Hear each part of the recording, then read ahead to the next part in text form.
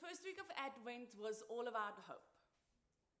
Think about hope when you hear Lamentations 3. But this I call to mind, and therefore I have hope. The steadfast love of God never ceases. God's mercies never come to an end. They are new every morning. Great is your faithfulness. The Lord is my portion, says my soul. Therefore I will have hope in the Lord. We lit a candle, we meditated on the words, we read scriptures, we prayed, and now we wait. For the second week of Advent, we focus on peace. In John 14 from verse 27, Jesus says, "Peace I leave with you, my peace I give to you. I do not give you as the world gives. Do not let your hearts be troubled, and do not let them be afraid." We lit our candle. Now we will read and think about and talk about this gift.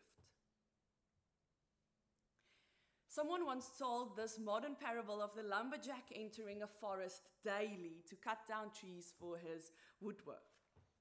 Day after day, he would get up at the crack of dawn to start as early as possible on as much work that needs to be done.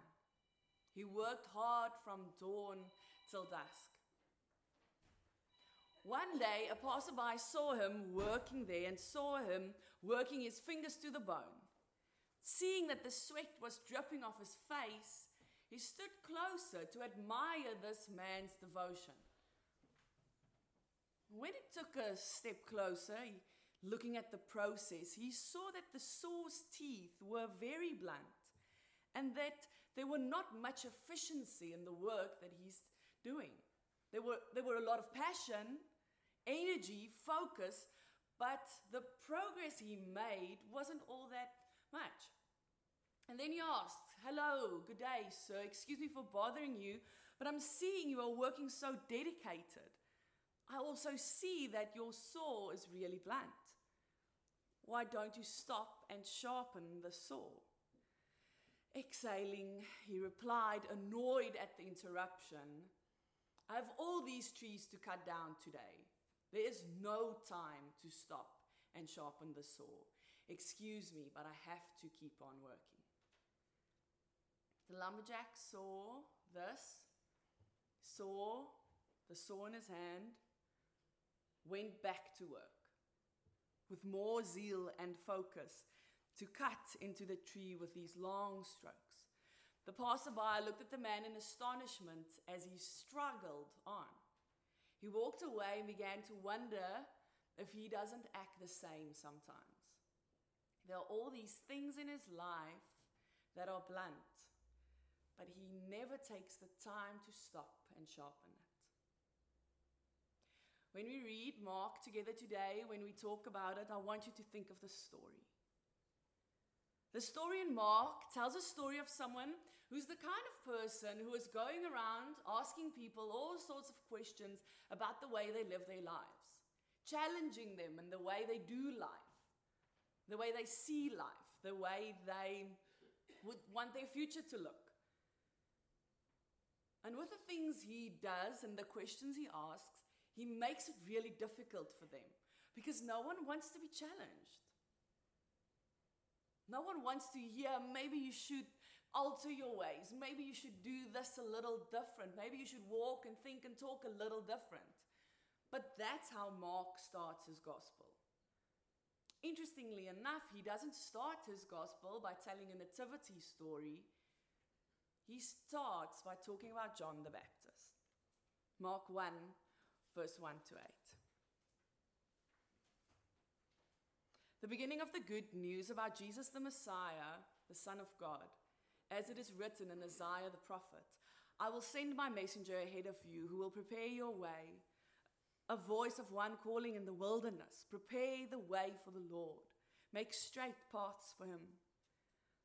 And so John the Baptist appeared in the wilderness preaching a baptism of repentance for the forgiveness of sins. The whole Judean countryside and all the people of Jerusalem went out to him, confessing their sins. They were baptized by him in the Jordan River. John wore clothing made of camel's hair, with a leather belt around his waist, and he ate locusts and wild honey. And this was his message. After me comes the one more powerful than I am, the straps of whose sandals I'm not worthy to stoop down and untie. I baptize you with water, but he will baptize you with the Holy Spirit. So say the word of God. This passage starts with the good news. It's based on the good news that was promised years and years ago. It started with the prophets talking about someone who would come, someone who would bring the good news to all.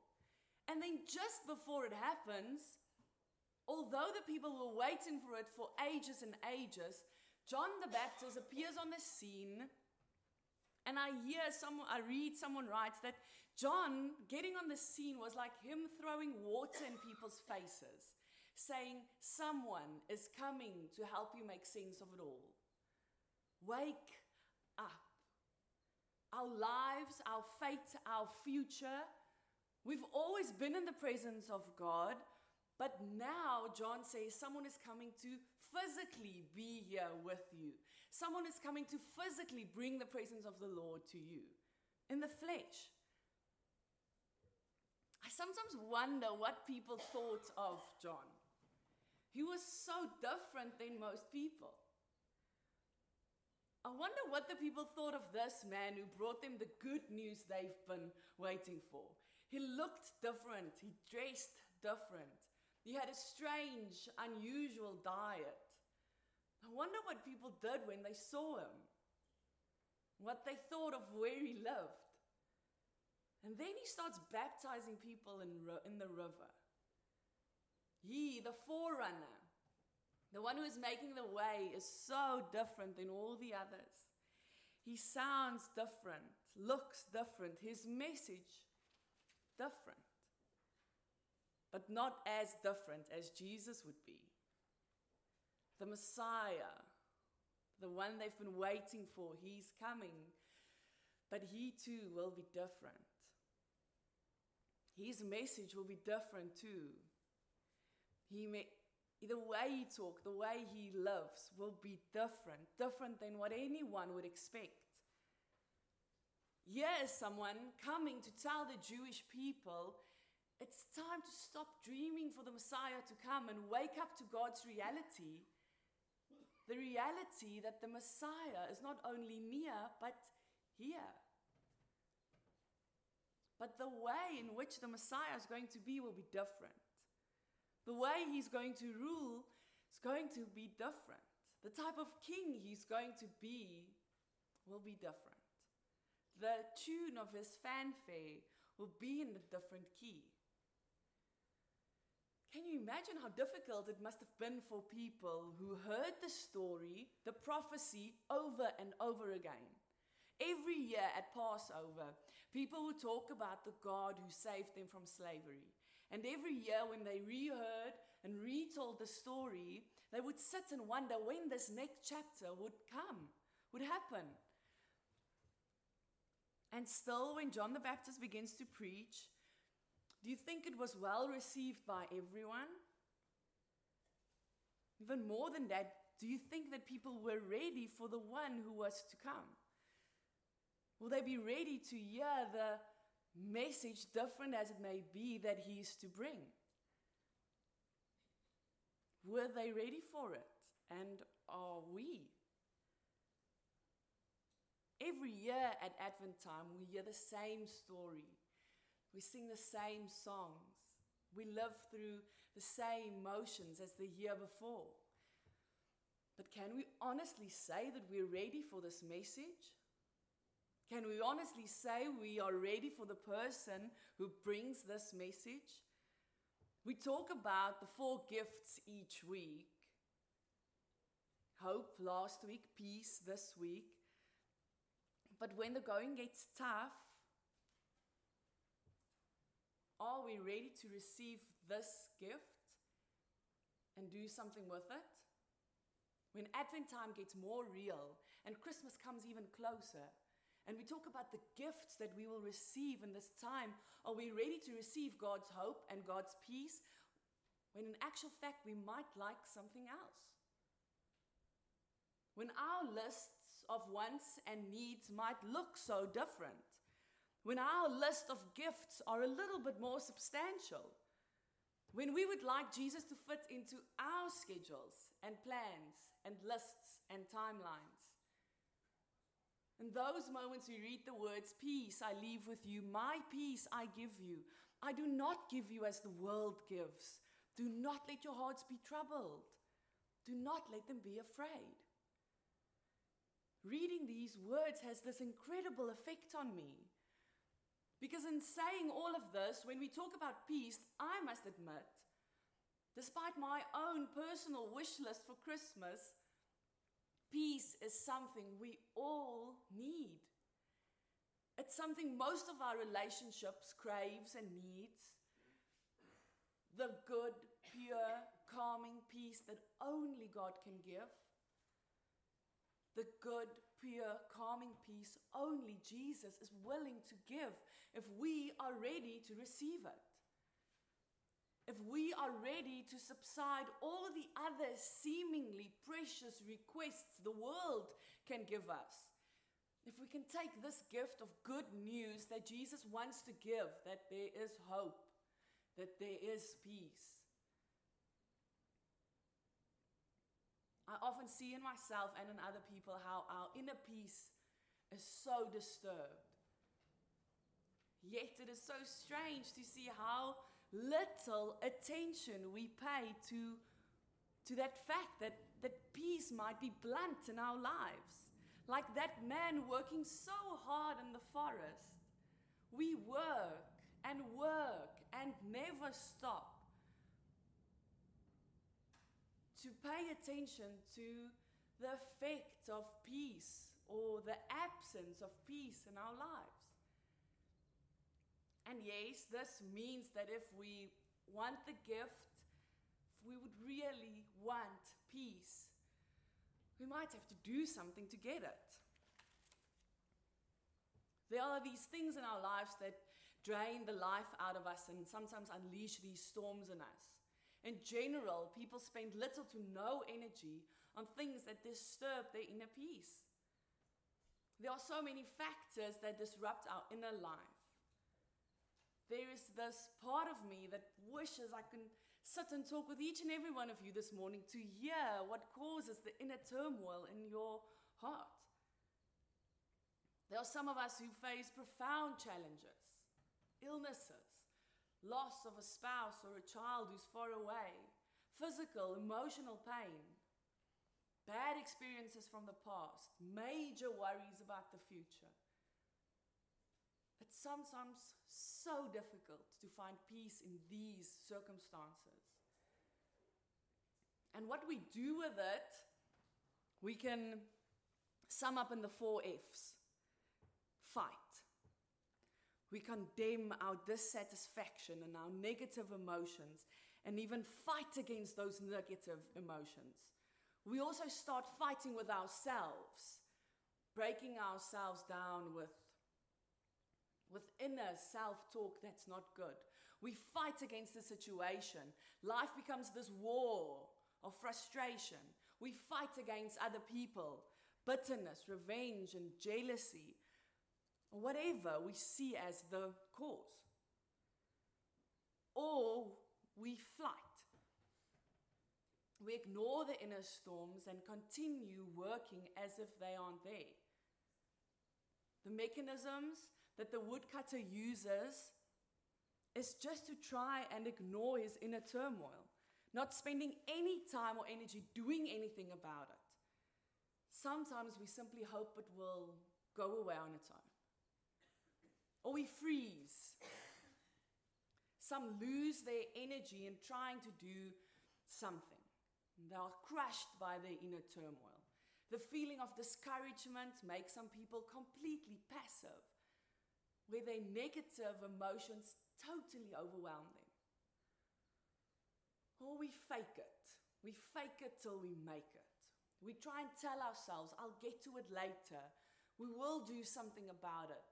We will sort this problem out. But for now, we'll just put on this mask and carry on with life and pretend everything is fine. And so these inner storms and our responses to them can sometimes be so intense that they cause a lot of damage. Damage in our health, damage in our relationships, in our community, in our relationship with God.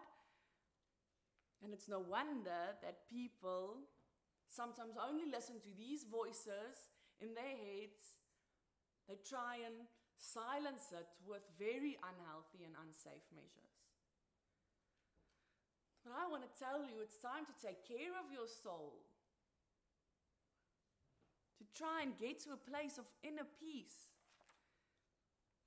According to several texts in the Bible, inner peace is not the absence of a storm, but a deep inner peace in the midst of a storm. So many of the believers we read about, as well as Jesus, experienced great times of trouble and challenges that impacted their emotions and their actions, their relationships, their thoughts.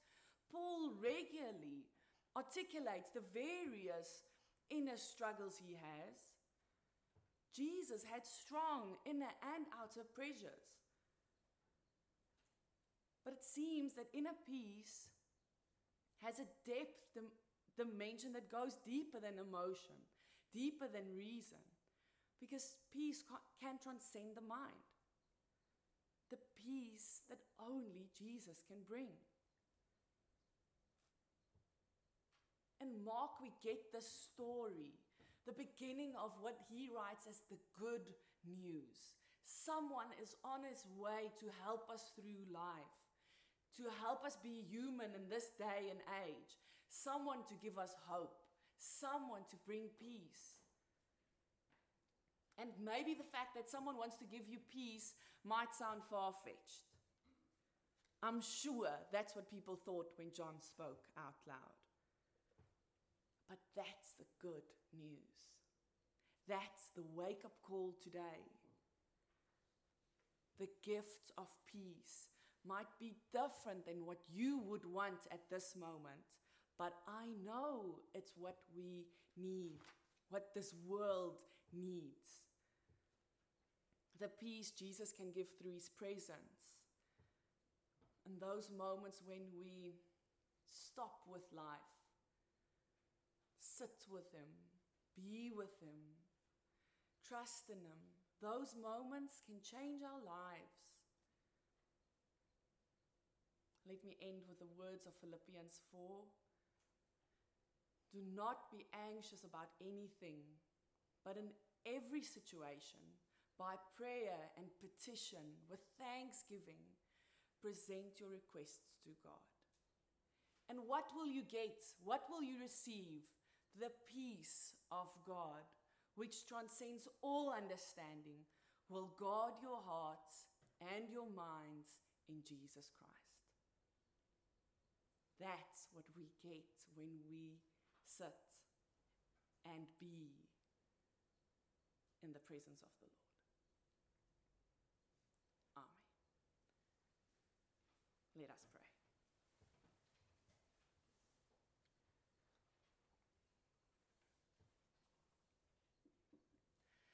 Oh Lord, let us find rest in you rather than in this world. Beauty, honor, and status, power, knowledge. Grant us the grace to rest in you, above all earthly riches and arts, fame or praise or joy or satisfaction, above all worldly hopes and promises, desires and merits, above all the gifts you can give us, we desire you most of all. God, creator of all things visible and invisible, in you alone our hearts find its deepest rest. Lord, we ask your peace when we have fear for the unknown future, when we have fear of failure, fear of poverty, fear of loss and sadness, when we fear loneliness, when we fear illness and pain, when we fear aging or death.